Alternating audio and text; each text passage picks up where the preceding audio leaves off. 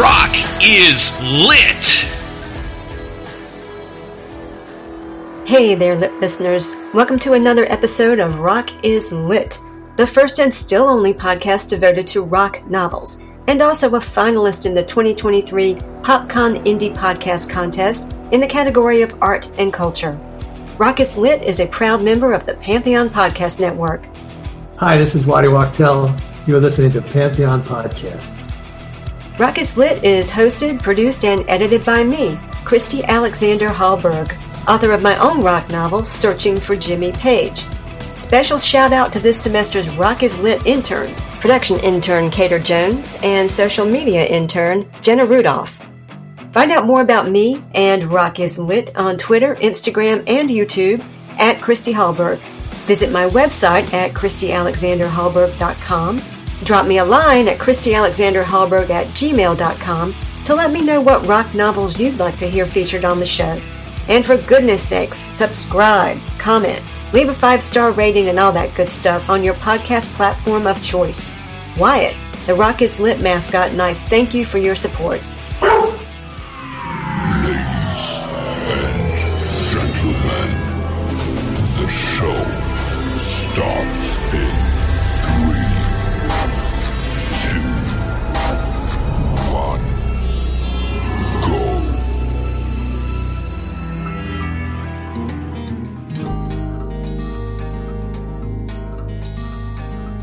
In this episode, I'm joined by Constance Squires, author of the 2017 rock novel Live from Medicine Park. The story follows Ray Wheeler, who arrives in Medicine Park, Oklahoma, with the goal of filming a documentary about the comeback of Lena Wells, a singer whose career got derailed by a bad late-night TV appearance in the 1980s. Ray, known for his philosophy of non-involvement with his subjects, finds himself drawn into Lena's world as he begins to probe into her past. As Ray delves deeper into Lena's story, he uncovers secrets surrounding her bandmate Cyril and Lena's son Graham. Meanwhile, Graham's wife Jetty, a talented musician herself, struggles to pursue her passion for music in the face of familial disapproval. The novel delves into themes of ambition, identity, and the search for authenticity. In addition to Live from Medicine Park, Constance Squires is the author of the forthcoming novel Low April Sun from University of Oklahoma Press. She's also the author of the 2012 Oklahoma Book Award-winning novel Along the Watchtower and the short story collection Hit Your Brights. Her short fiction has received multiple Pushcart Prize nominations and other awards and appeared in many prestigious journals such as The Atlantic, Guernica, the Dublin Quarterly, Shenandoah, and the Rolling Stone 500. She wrote the screenplay for the short film Grave Misgivings, has published nonfiction in The Village Voice, The New York Times, Salon, World Literature Today, and been featured on NPR's Snap Judgment. She holds a PhD in English and is currently a professor of creative writing at the University of Central Oklahoma. Live from Medicine Park was a 2018 Oklahoma Book Award finalist. Rock is Lit alumnus Jeff Jackson included the novel in his Electric Lit article, 7 Candidates for the Great American Rock and Roll Novel. I'm thrilled to have the chance to talk to her about this must-read for music fans. But first, dim the lights, flick your Bic, and get into the groove of the story with this excerpt from the first chapter of Live from Medicine Park, read by the author. Then, join us for a captivating convo about the novel and more. Back in a bit with author Constance Squires. Williams and Zinger killed poor Hattie Carroll with a cane that he twirled around his diamond ring finger at a Baltimore hotel society gathering. And the cops was called in and his weapon took from him as they rode him in custody down to the station and booked Williams and Zinger. Chapter 1, The Silver Sun Hotel, Medicine Park, Oklahoma, May 18th, 2000. Maybe if Ray Wheeler were the kind of filmmaker to make big-budget sci-fi flicks instead of documentaries on a shoestring, he'd be rolling into Oklahoma to tell some high-concept escape story. Futuristic Oklahoma would be a deceptively idyllic penal farm where they'd send Texans for reconditioning. Screw-up Texans like himself would shuffle across a green lawn in hospital gowns and think on their sins. The scenario didn't seem too far off the mark as he pulled out his camera and started shooting. A narrow main street and the sun-dappled creek that ran alongside it came into view. As he imagined the hero of his sci-fi plot making a run for it across the two-lane blacktop, a sun-faded billboard too big for the weed-choked side of the road where it stood announced Medicine Park, Oklahoma, as the home of rock legend Lena Wells. Ah, Lena Wells, his real main character. As Ray and his producer Martin Parker passed the sign, the subject of their upcoming documentary stared at them from under a curtain of long black hair, hands in the pockets of her buckskin hip huggers. It was an old picture, as of course it would have to be. She hadn't made an album since the end of the 70s. That's overstating it a bit, Ray said, nodding at the sign. Legend. You think a lot of famous people come from here? Martin replied, steering Ray's Jeep around a narrow turn. We're proud of her. Ray kept quiet. He didn't give a damn about Lena Wells, but it didn't matter. Love your subject. That had been one of his mantras in the classroom, and Martin, who had been his student before he became, on this project, his producer, was quick to remind him of it.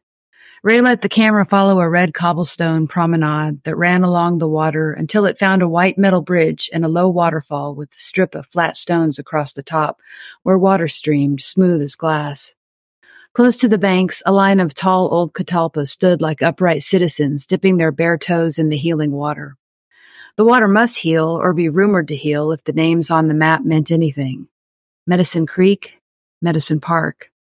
He was ready for some healing, dunking or chanting, bloodletting or snake handling. He didn't much care. He would gladly suspend disbelief for anything that promised to save his soul, shape him up, and set him back on his feet. Even if it kicked his ass, even if it hurt a little bit. It was the new millennium, after all. A cosmic reset that had not ended the world the way some people feared. Maybe if it wasn't an ending, it was a beginning. Time to start again. Ray pointed at the name of the town in metal letters on a yellow brick post office.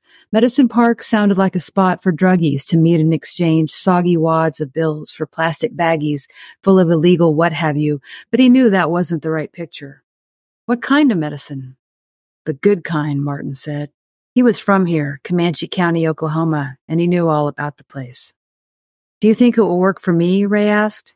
No way, Martin laughed. You're a hopeless case. On the edge of the water, its cylindrical roof curving down to the red dirt, sat a large Quonset building that Ray guessed was to be the site of the free Lena Wells concert. She was calling it the Medicine Ball, which they would be filming in 5 days. The only hint of the upcoming show was the presence of a few tents pitched near the building's front doors and a banner strung between the tents with Lena's name block-lettered in purple magic marker.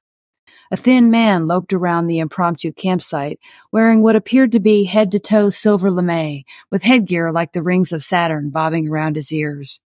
The early arrival of fans was a good sign. Maybe people remembered Lena Wells, enough at least to generate some interest in the documentary. Maybe by the time the concert started, there'd be a line of fans snaking halfway to the highway. It didn't hurt to hope. She had been pretty big for a little while. I was thinking about the night she tanked on The Tonight Show, Ray said. I saw that. Dude, no wonder you don't like her. Oh, I don't know. I felt sorry for her. She was so wasted. I was watching with my mom and dad, expecting, Phyllis Diller or Richard Pryor, some antic banter. Ray slid his camera back into its case as they pulled into a gravel parking lot where a couple of cars and 2 white catering vans sat partially obscured by a stand of cottonwoods. The Silver Sun Hotel, home of Lena Wells, emerged from behind waving tree limbs. Looks just like it did on the cover of Keep Your Powder Dry, Martin said. The white frame building was 3 stories high, girdled by a covered veranda as wide as a highway lane. Its columns peculiarly made from stacks of round red stones shaped like cannonballs. Lavender and orange stained glass panels and a starburst pattern filled the center of heavy doors at the top of the veranda stairs. It used to be a resort hotel, Martin continued. Bootleggers hung out here in the 30s. Bonnie and Clyde, too. Lena bought and refurbished it in 1980, maybe 79. Nobody answered the door when they rang the bell. They stood around and pressed the buzzer again and again. Gusts of hot wind came along every few seconds and dried their sweat. They know we're coming, right?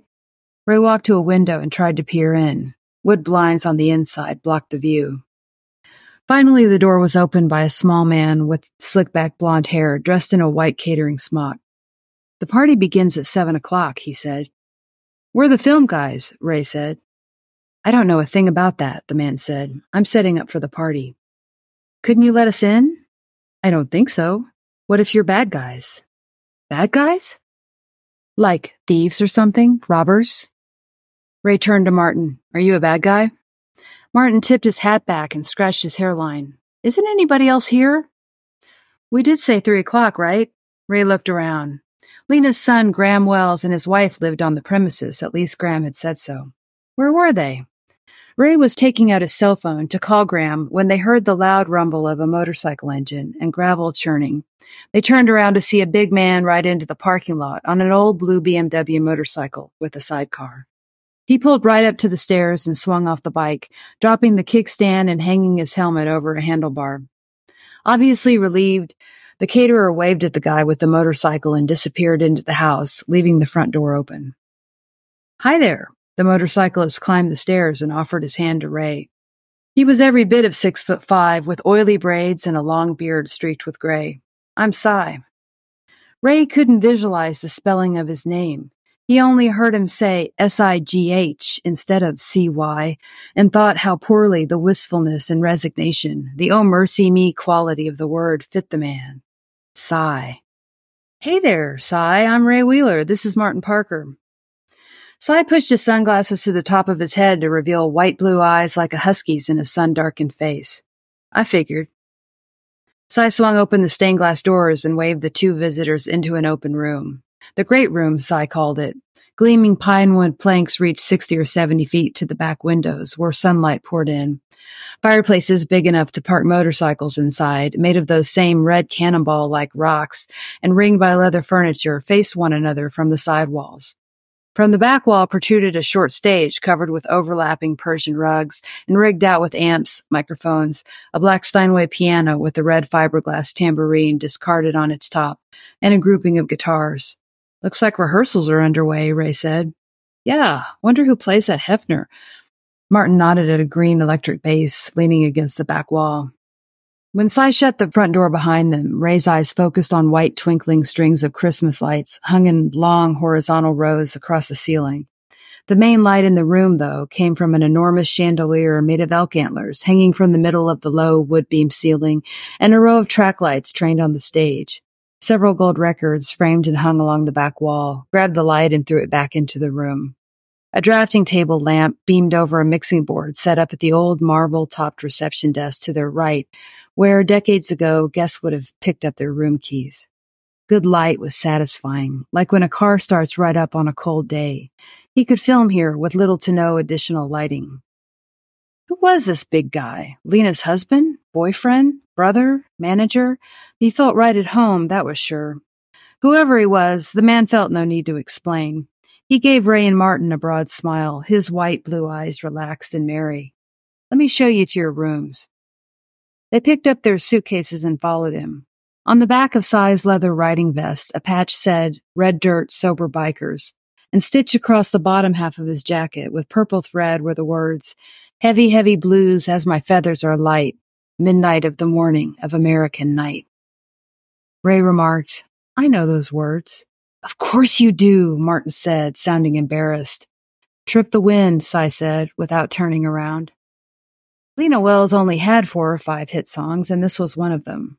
Once Cy said the title, Ray conjured Lena's throaty alto laying down the words against a side-widening guitar riff that invoked the smell of roasting meat at a barbecue joint in El Paso, where he had worked his first summer job. The owner had played Trip the Wind in Jerry Rafferty's Baker Street 20 times a day on the jukebox, while Ray stoked an old black smoker in an unair-conditioned kitchen. He couldn't remember whether he had ever liked the songs. Maybe he had. But now they were too tied up with sense memories of raw flesh and flies for him to feel anything but distaste when he heard them. "One of her best," he said. As they crossed the wide room, several people dressed in cooking whites came out of what he guessed was the kitchen, heading for the back door, carrying stainless steel steam pans. "What's with the caterers?" Ray asked. "For the party," Cy said. "I hope we haven't come at a bad time." Cy looked over his shoulder at him. Didn't anybody tell you? Lena's throwing you a party tonight. Behind him, Ray heard Martin clear his throat. Sorry, Ray, I forgot to mention it. Hey, that's real nice, Ray said. He hated parties. You'll be staying on the 3rd floor, Cy said. As he led the way, Ray and Martin followed him up the worn oak stairs, slick in the middle from use. What's on the 2nd floor? Ray asked as they passed the landing. Lena, Cy threw back, not turning around. Ray looked left and saw only closed doorways down a hallway dimly lit with amber sconces. They took the next flight, and on the 3rd floor, Cy drew 2 old-fashioned keys from a keychain on his belt and unlocked a door. This is yours, he said, nodding at Ray. You're across the hall, he told Martin. It's not the Hilton, but it's quaint and all, and we're putting you right here on the premises like you asked. He pointed down the hall at a brass-lined dumbwaiter. Ring the bell and use the pulley, and Edith will help you out if she's in the kitchen. She's the housekeeper, and she's here till 2 or 3. Send down a note. I wouldn't ask her for a 5-course meal or nothing, but if you need a Coke from the fridge, she'll do it. Ray stepped into the room. A double bed, covered in a peach-colored chenille bedspread, took up most of the space. Mission-style furniture crowded the room, a nightstand, a marble-top bureau, and over the window, a table with 2 straight-back chairs tucked under it with a black and orange Navajo rug underneath. In the corner, a TV with a DVD player sat on a small stand. The room smelled green and damp in a bacterial way that the sharp chill from the humming window unit suppressed but didn't hide. See you at the party, Martin called from across the hall as the door to his room slammed shut. Ray stretched out across the bed and kicked off his boots, staring at the deep trowel marks in the stucco ceiling and walls. An enlarged sepia photograph of a leathery-faced American Indian leaning on his rifle, hair hacked off at his chin, hung next to the bathroom. Geronimo. Lena had always claimed to be a descendant of the old warrior, but Ray assumed it was a tall tale. The photograph on the wall was one he had seen dozens of times. It seemed like every gas station west of New Orleans had a rack of vintage Wild West postcards, and this particular shot of Geronimo was usually among them. He got up and unpacked a stack of rock documentary DVDs he hoped would enthuse him about this new project.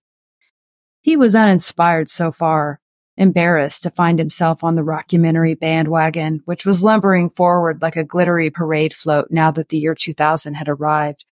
Psychically, the start of the new millennium had left him in a crater the size of his life when it hit. But everything still looked the same. Same grubby, uneven world. And as far as he could see, the millennium mark was nothing more than an occasion to rehash the past, rockumentaries being only one symptom of this tendency. For an art form dedicated to the new and the now, rock and roll leaned hard toward nostalgia. It worked on canonization as it went. And now he would be part of the narrative-forming machine, arguing for Lena Wells' place in the big rock story. Why she was important, why we must not forget the vital contribution of Lena Wells. Rockumentaries, what a downer. If you were going to choose a rock musician from the 70s to profile, it would be somebody underground, not Lena Wells, an artist whose big stadium shows in fringe-wearing Baroque style were exactly the sort of thing that had sent him and so many other people screaming into the arms of punk rock.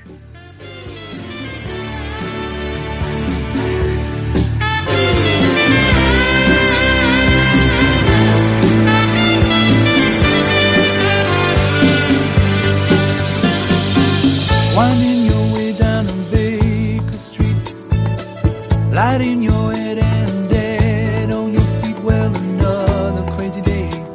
You'll drink the night away and forget about everything. This city desert makes you feel so cold. It's got so many. This is Constance Squires, and you're listening to Rock is Lit. Hello, Pantheon Podcast listeners. Christian Swain here to tell you more about my experience with Raycon earbuds.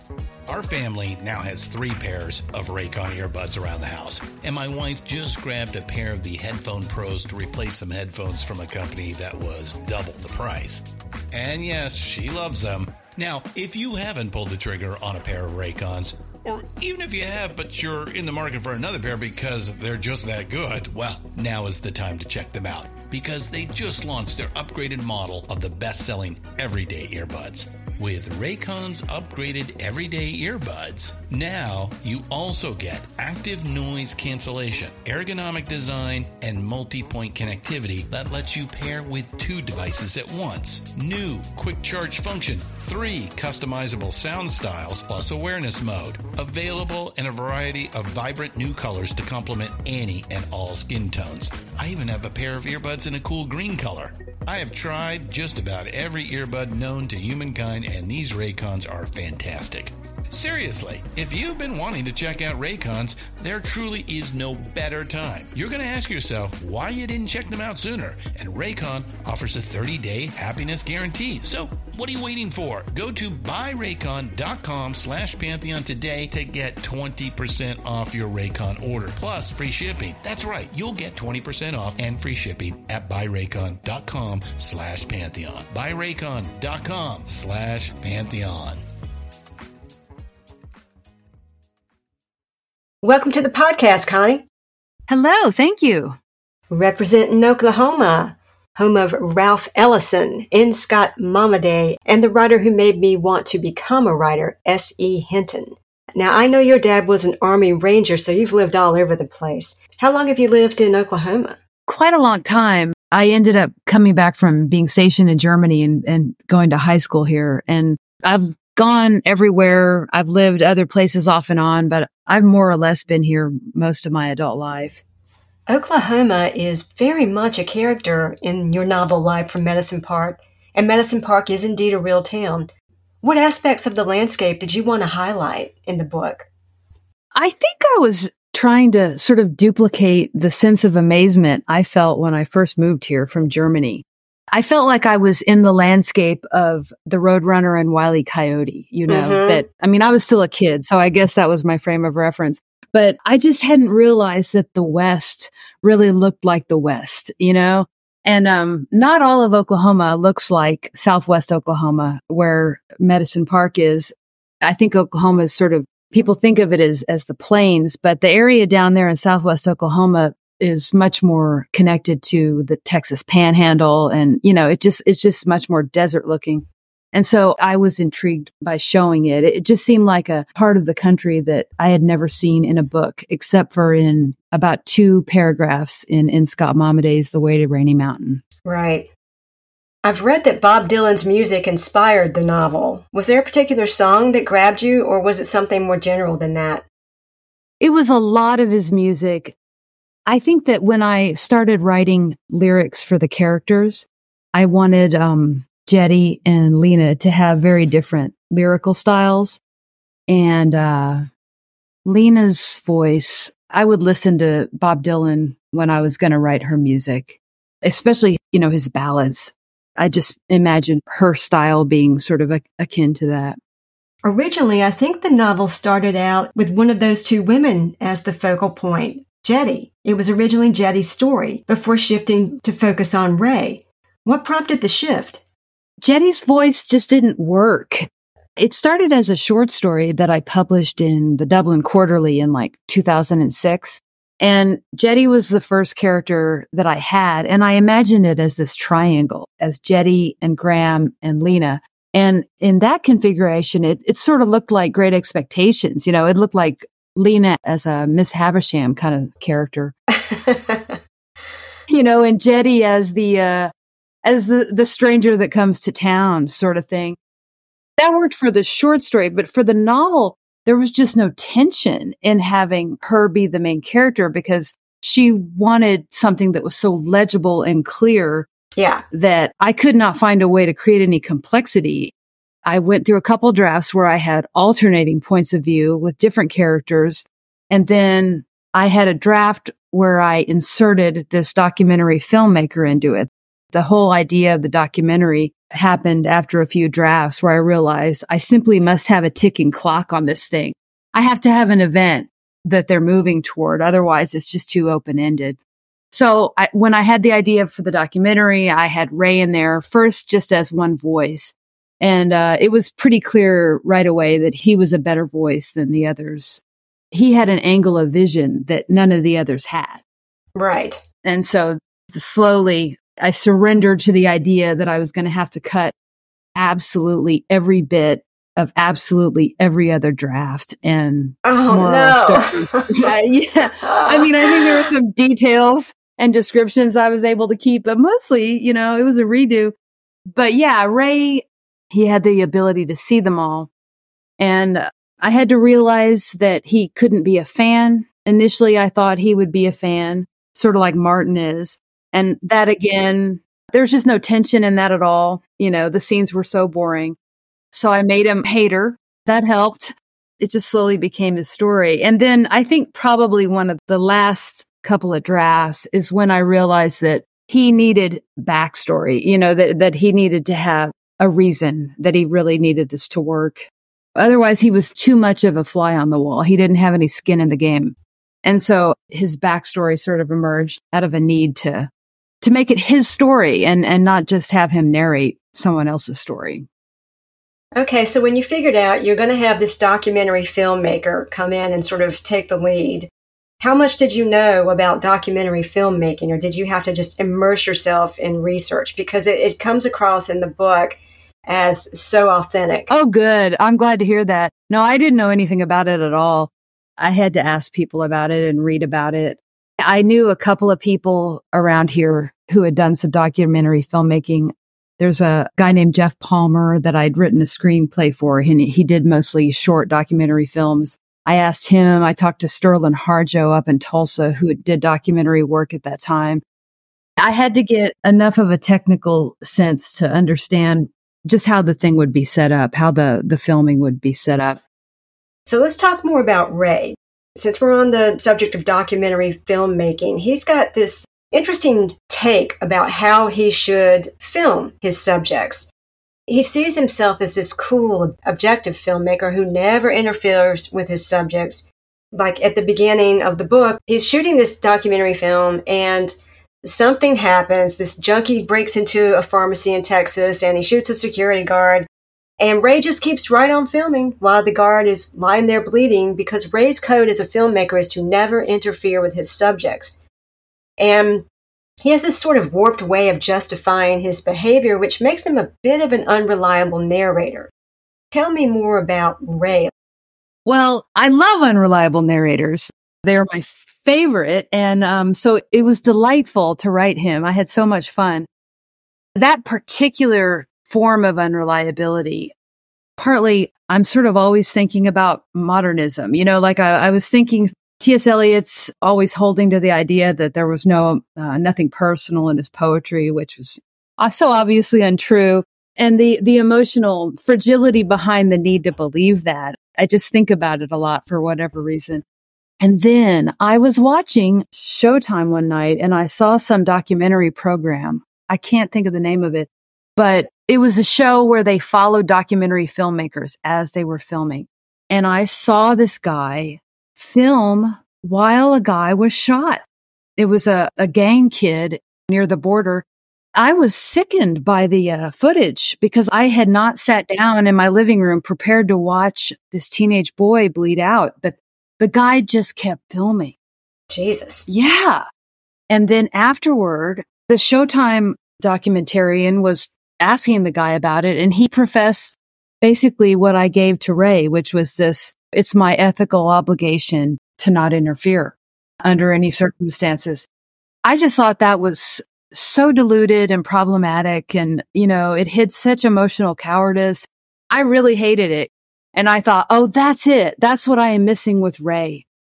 He has to have a lesson to learn. He has to sort of realize some things about himself. The whole backstory with Rio Marone kind of arose from that. I remember watching a documentary on Joan Didion. It's the one that came out just a couple of years ago. Mm-hmm. The Sinner Will Not Hold, I think, is the name of it. And she was talking about going to some apartment in San Francisco and seeing this little kid, like 5 years old, white lipstick, sitting in the middle of the floor. He's on acid.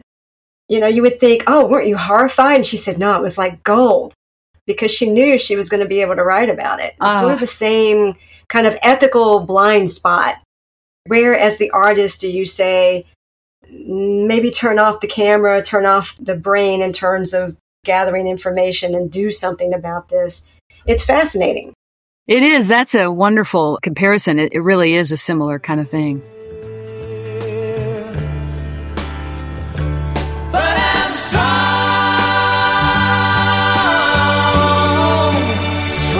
enough to carry him. He ain't heavy. He's my brother. So on we go. The subject of Ray and his producer Martin's film, of course, is rock legend Lena Wells. She hasn't made an album since the end of the 70s, and her career came to a screeching halt after a disastrous appearance on The Tonight Show in 1981. What kind of rock star is Lena? She is, in my mind, kind of a combination of maybe Stevie Nicks and Lucinda Williams. You know, a little bit of Grace Slick kind of in there. Just that 70s fringe-wearing, bell-bottom kind of goddess-like star. I was totally flashing on Stevie Nicks, and I don't know as much about Lucinda Williams, but Stevie Nicks, absolutely. Yeah. I grew up loving Stevie Nicks, you know. Oh, yeah. Yeah, you probably did too. So yeah, she was kind of in my DNA, and maybe I was sort of processing my my childhood adoration of her in some way. Going back to Ray, I love that he says of filmmaking, I want to catch things on camera the way they were before I walked in with my camera. And this part comes much later in the novel, and he's talking with Lena. And she says, you've already changed things because you walked in with your camera. You know, I love what that says about the legitimacy of documentary films. And I think you can extend that to memoir, that genre as well. Oh, yeah, definitely. When he said that, I was thinking about the Wallace Stevens poem about the jar in Tennessee. Mm-hmm. The minute you set something down into the environment, you've changed the environment. And that we always want to describe things purely, to experience things purely, but our perceptual apparatus distorts everything. And that distortion is on some level what the story's kind of exploring. Right. You mentioned earlier the films by Jeff Palmer and talking with him about documentaries. I watched Grave Misgivings the other day and really loved it. Oh, wow. Thank you. Yes. So for those of you listening, it's an around 11 minute black and white film by Jeff Palmer about Geronimo, but it's written by Connie. Pretty early in the film, the narrator says these words, which he wrote, "Now Geronimo's name, his face, and his grave have lives of their own. They signify stories, attitudes, actions, all kinds, true and false." So the film came out, or you did the film in 2015. So this is before 2017 when Live from Medicine Park came out. But those words so strongly figure into the novel, as does Geronimo as a motif. Talk to me a little bit about how this historical figure intersects with the lives of the characters and the themes that his presence brings to the narrative. I was already working on the book. I mean, I was many drafts into the book, actually, when I met Jeff, and we realized we had this sort of shared interest in Geronimo's story. We worked together at the same university. So I was in the book when I was doing that. But I guess I was thinking about myth quite a lot. And Geronimo is one of those figures. Well, like the thing you read, their name evokes a whole world and a whole lot of assumptions and a whole lot of ideas. And the way Lena sort of pulls that to herself, sort of wraps herself in it, I felt different ways about it. On the one hand, I felt very sympathetic toward Lena. I felt like this is what we do. We create ourselves out of ourselves. We invent our own narratives, especially someone like her with no father. She's an orphan. She simply has to tell herself a story that allows herself to go out in the world and do what she's going to do. And she does have reason to believe that she is related to Geronimo. So there's that side of it. But then there's also, it's kind of problematic, her sort of appropriating this indigeneity without really knowing whether it belongs to her, But of course, she's doing this in the 70s, and there was a whole lot of that appropriation of native, it was a fashion thing, in the 70s. Lena and Ray they would be in their 60s now because the thing's set in 2000. So they're not my generation exactly, but I don't know. I think I'm pulling on my childhood memories of what was in the culture, I think that Lena is kind of trapped also. Of all the characters in the book, she seems to have the least freedom and maybe kind of get the least satisfaction out of the events of the story. She's sad. And so in that way, her trajectory sort of echoes Geronimo's a little bit. She's on the one hand, famous and adored. And on the other hand, she's so lonely and she is not free at all. I was really interested in the sort of archetypal stories that are around those kind of myths. And it made sense to me that she would have a little bit of awareness of it, that she would kind of realize, I can be Icarus here, or I can be maybe one other thing. That those are my options. The boy been the savage gone off the reservation. Yeah. Since it's suddenly heightened, never could pretend, at least far as I'm aware. I drop down on sight, see the figure of the flame and the storm in the air.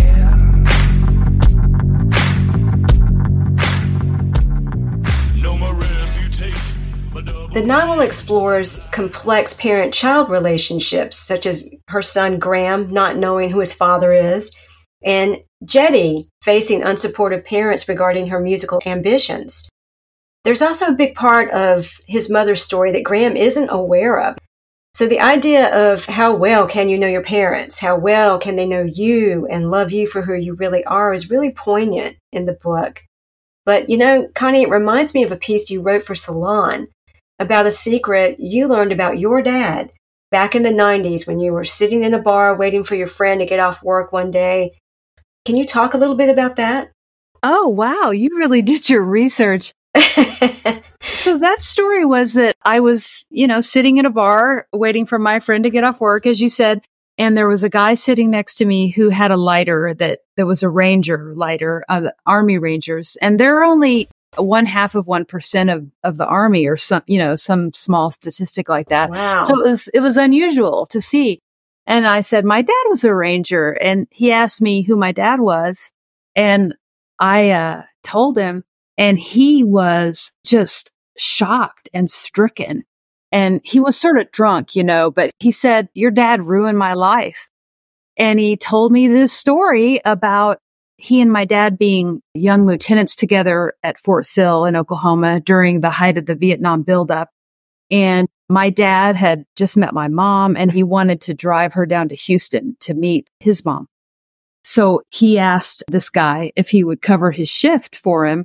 And what the shift was a mock battle. It was a training exercise. And the team that this guy ended up taking out for my dad were supposed to ambush a truck that was going along the road back inside the base. And they were supposed to attack him. Well, this guy did not check the weapons, which they should have done. And someone that gave them the weapons gave them live ammo. And so this guy accidentally killed a couple of, American soldiers, and he was court-martialed. It was a pretty big deal, I think, when it happened.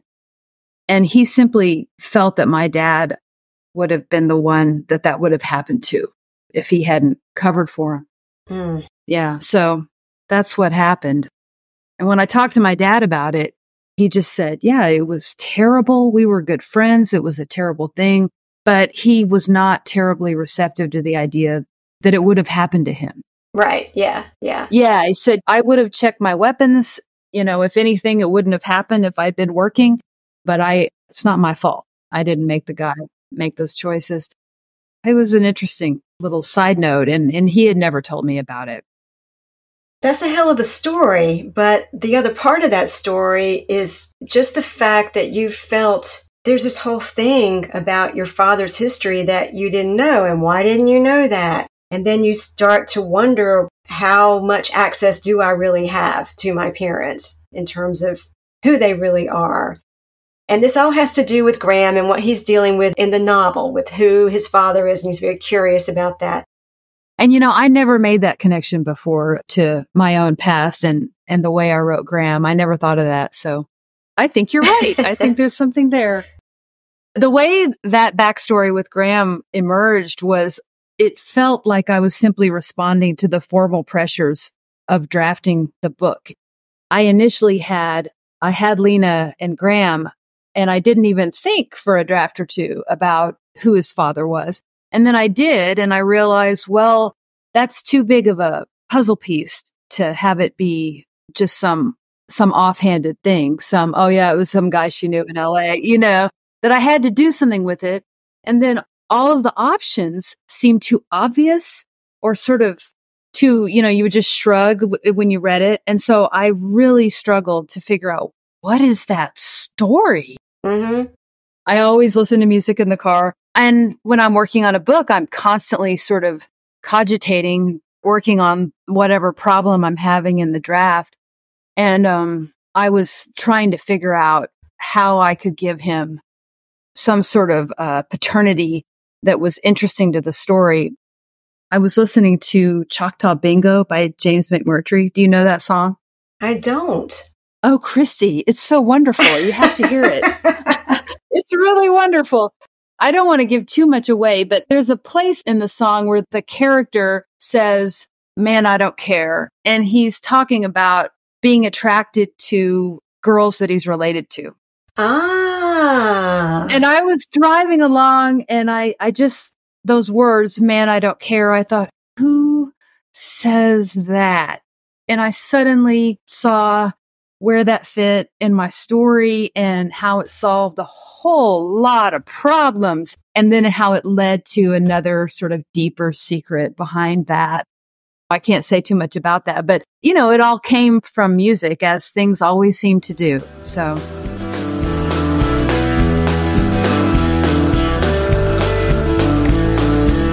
Ruth Ann and Lynn, they wear them cut off breeches and them skinny little halters, and them second cousins to me. Man, I don't care, I wanna get between them with a great big old heart on, like a old boat-arc fence post you can hang a pipe rail gate from. Do some sister twisters till the cows. You've mentioned that bands like Minutemen and Black Flag played a significant role in your life during your teenage years. How did your personal experiences with rock music influence the creation of the fictional bands and characters in Live from Medicine Park? They definitely played a big part. I was imagining Jetty as sort of punk rock in her sensibilities, although a little country, a little Americana, I guess, in her stylings. I had my own experience with a lot of music sort of informing the way I imagine that band. I think the whole kind of conversation about selling out that is always sort of the ethos at the center of any kind of punk rock, that was in my mind. It was just this continual ethical dilemma that Jetty really is thinking about, and that Lena seemed to almost evade in a way by simply rising to a level of fame that made it irrelevant for a little while. Right. And then trying to figure out, now, what does it look like to sell out?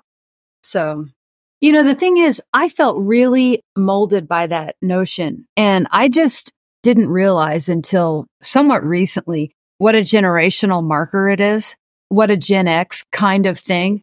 We were raised by the hippies. We were raised by the people who booed Dylan off stage for going electric. And then we watched our parents sell out and become yuppies and stuff. And so there's such outrage at the center of punk rock because of that. And the idea of selling out is concerned with it.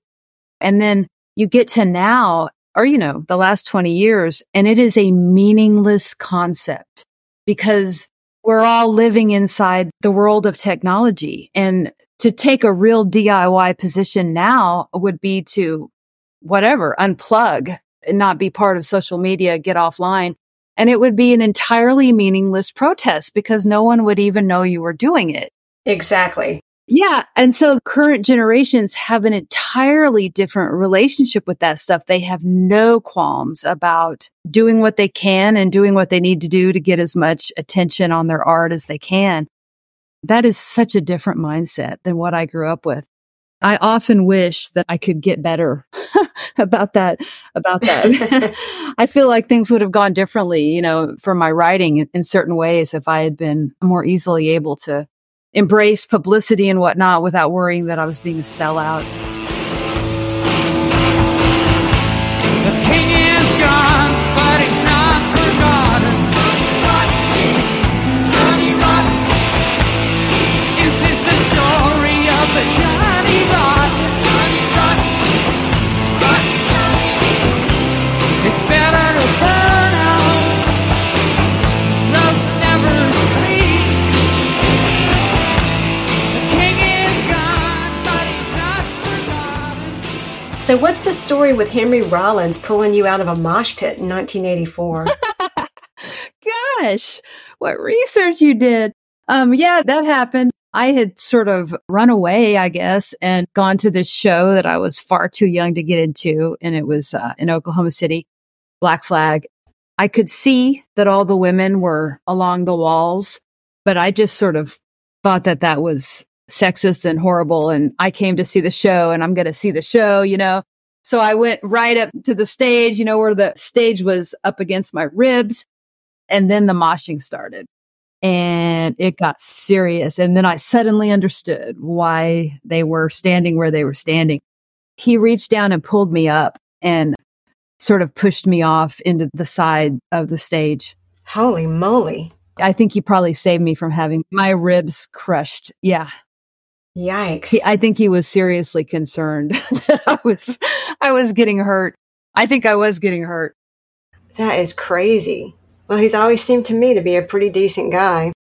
You have got to tell me about seeing Jimmy Page when you were running in London. Oh, okay.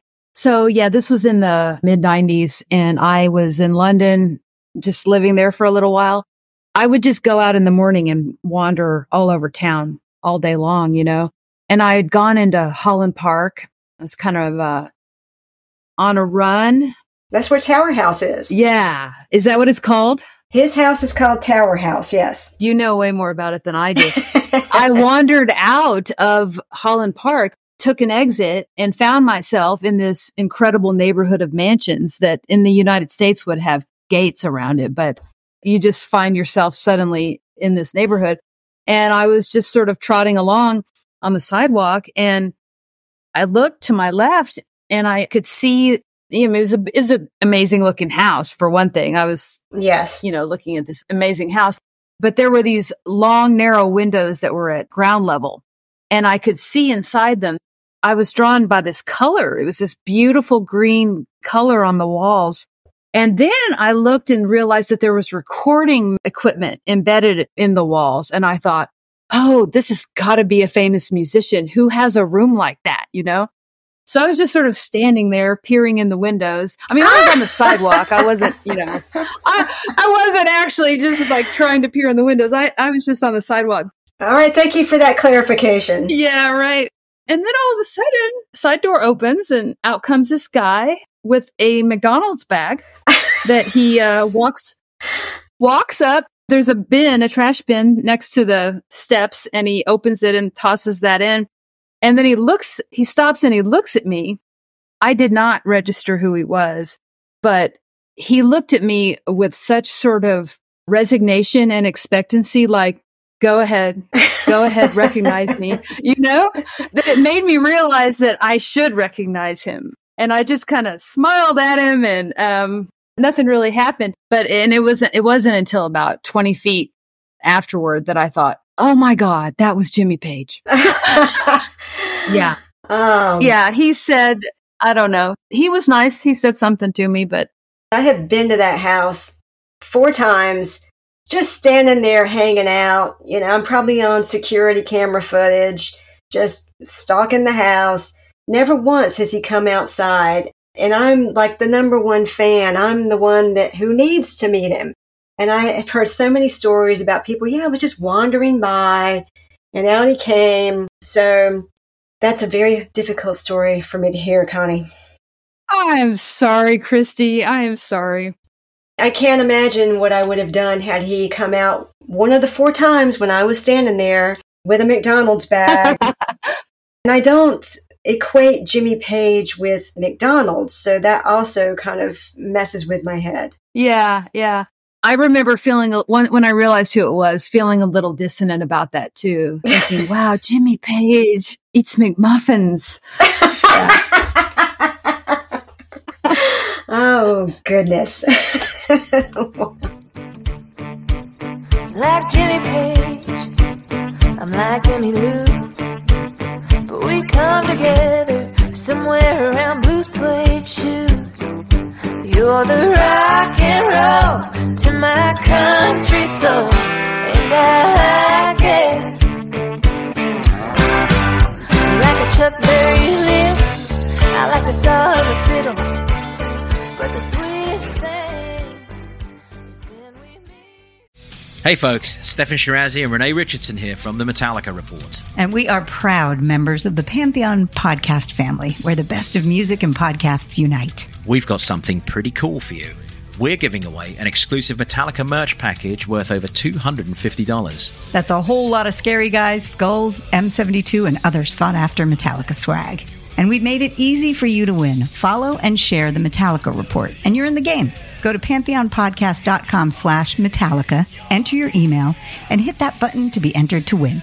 And just like that, you're eligible for our monthly exclusive Metallica merch package. And guess what, rockers? You can enter every month, so just do it. And while we love our global brothers and sisters, the lawyers won't let us ship outside the U.S. I'm sorry, everybody. We deviated. We got off on Jimmy Page and Led Zeppelin. I want to go back to Live from Medicine Park, talk a little bit about crafting lyrics, press kits, and reviews for fictional artists, because you did all that in the book. And I know the press kit was inspired by Don DeLillo's rock novel, Great Jones Street. But walk me through the process of creating all of these elements for this band, these artists in the book. Oh, that was really fun. I really enjoyed doing that. I thought a lot about just the time I was trying to capture. When I had the idea of her being, someone that they tried to put in movies a time or two, I had fun writing the film reviews, and then writing the album reviews was the best part. Just sort of situating her in relation to Exile on Main Street and to things like that. And I did it so that the reader could imagine the music, because it's pretty hard to do that, to make it so that people know what to picture. Yeah. And so I thought, well, if I contextualize her around real artists and discuss her in relation to them and compare the bands, then people will sort of know what to picture. Right. And that's what I was mostly trying to do. I love the Cream review that you wrote about Lena's album, Rank Outsider from 1977. Here's a quote from that review. Wells writes lyrics full of wind and rain and dust, of gamblers and ghosts, small towns and the fury therein. But unlike most country music, which shares some of Wells's sensibilities, the songs on Rank Outsider avoid reliance on domestic betrayal. Instead, these songs drive with magisterial hurt over lonesome roads, death-soaked and God-haunted. Damn good. And I gotta tell you, when I got to the avoid reliance on domestic betrayal, I flashed on Taylor Swift and laughed my ass off. Really? Yeah. Well, I think that contrast between rock and country, I was reading Mystery Train by Greil Marcus, and he makes some wonderful observations about that in there. In fact, that book was so important to the writing of this book. The whole mythos, the whole American myth idea. I got a lot of energy reading Mystery Train. It really helped me. Train I ride,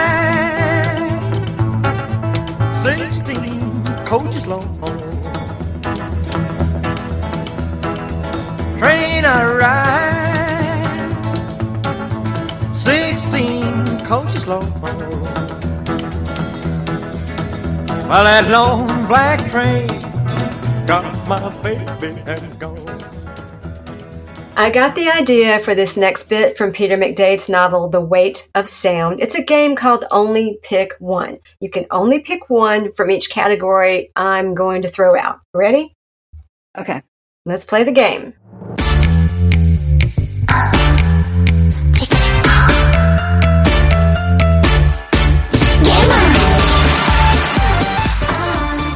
First category, rockumentaries. In the novel, Ray is a documentary filmmaker who is embarrassed to be, as you put it, on the, quote, rockumentary bandwagon. So which of the following actual rockumentaries do you like best? We've got Gimme Shelter from 1970, George Harrison, Living in the Material World.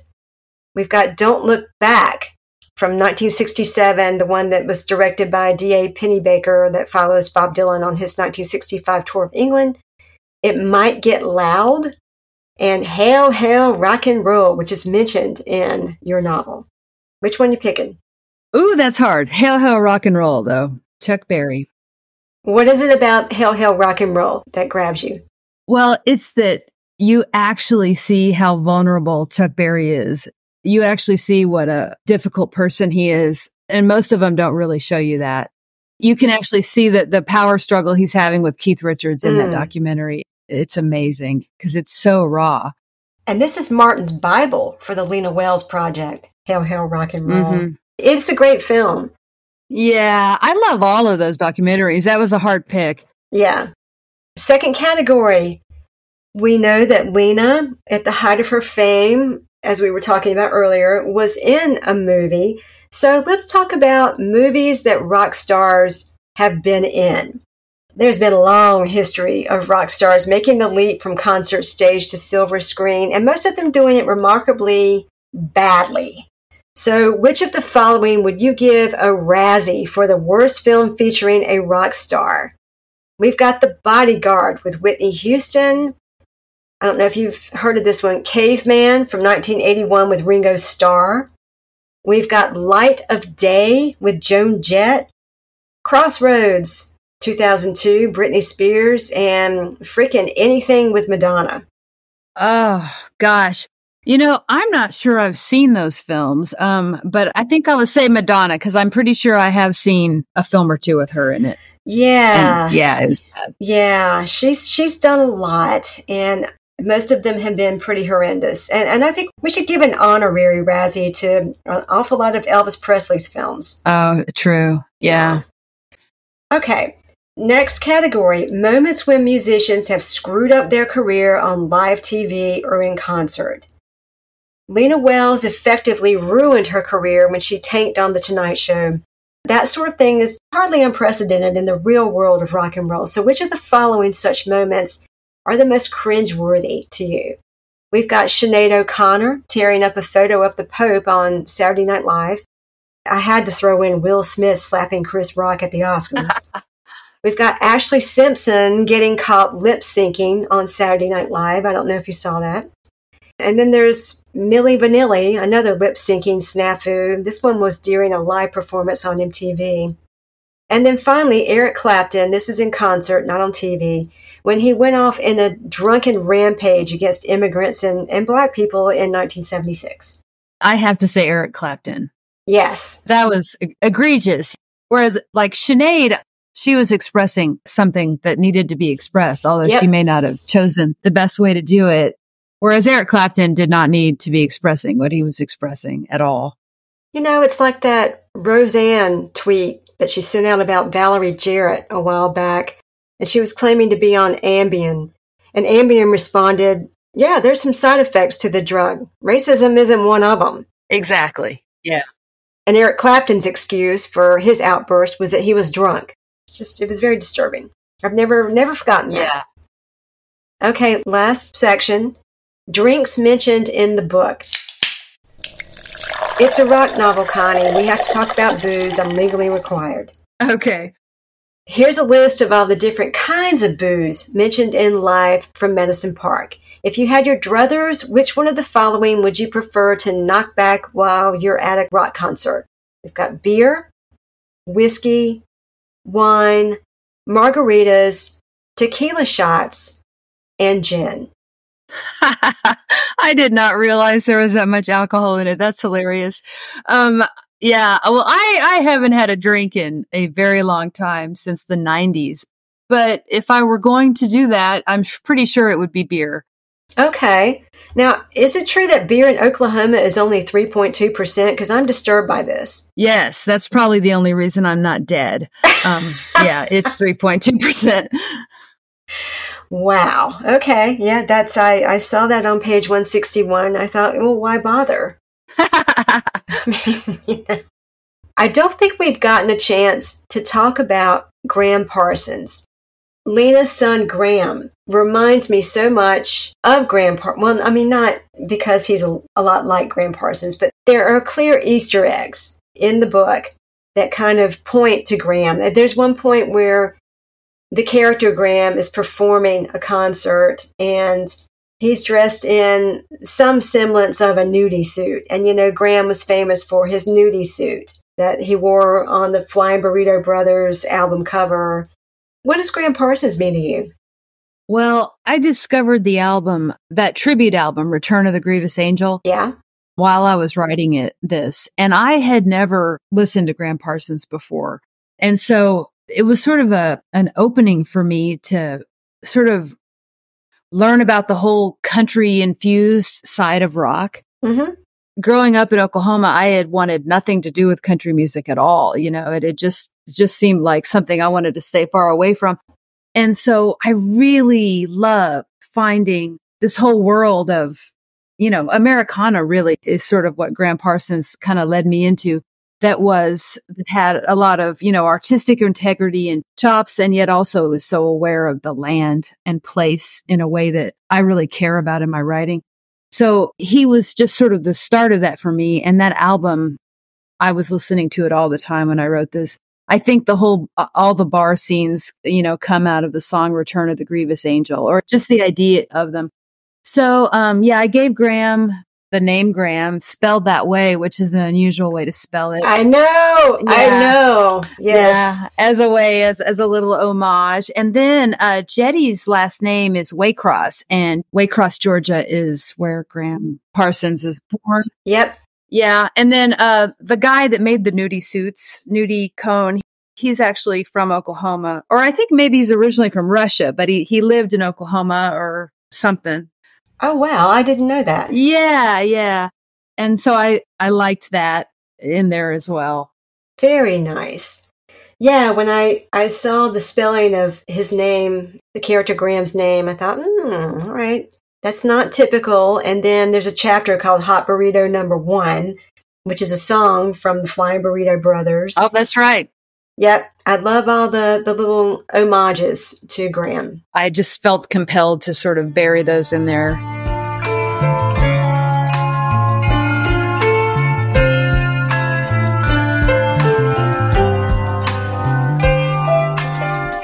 You may be sweet and nice, but that won't keep you warm at night, 'cause I'm the one who showed you how to do the... Well, Connie, this has been great. Where can folks go to find out more about you and buy your books? And you have to tell me about the new book coming out too.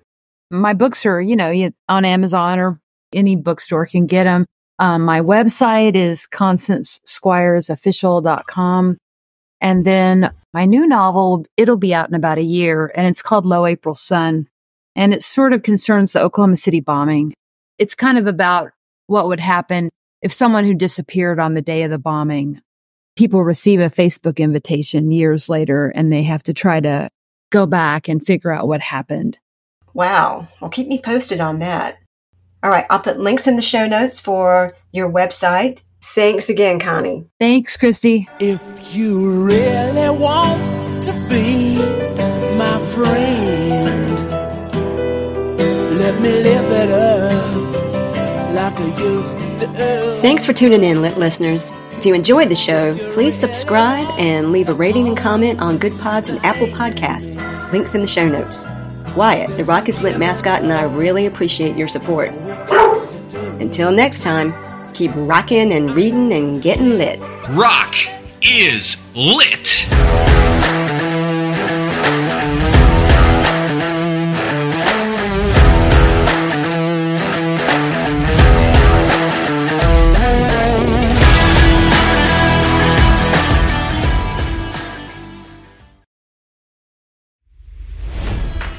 It's NFL draft season, and that means it's time to start thinking about fantasy football.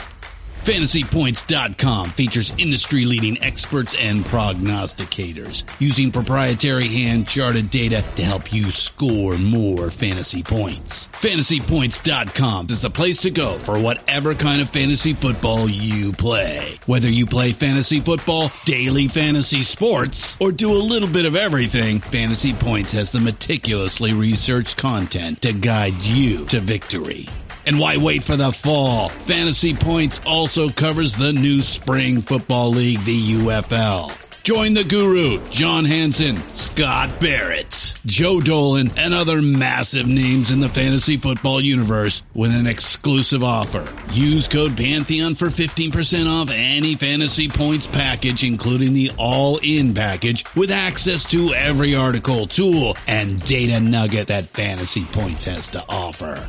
That's FantasyPoints.com and code Pantheon for 15% off at Fantasy Points. FantasyPoints.com, code Pantheon. Score more fantasy points.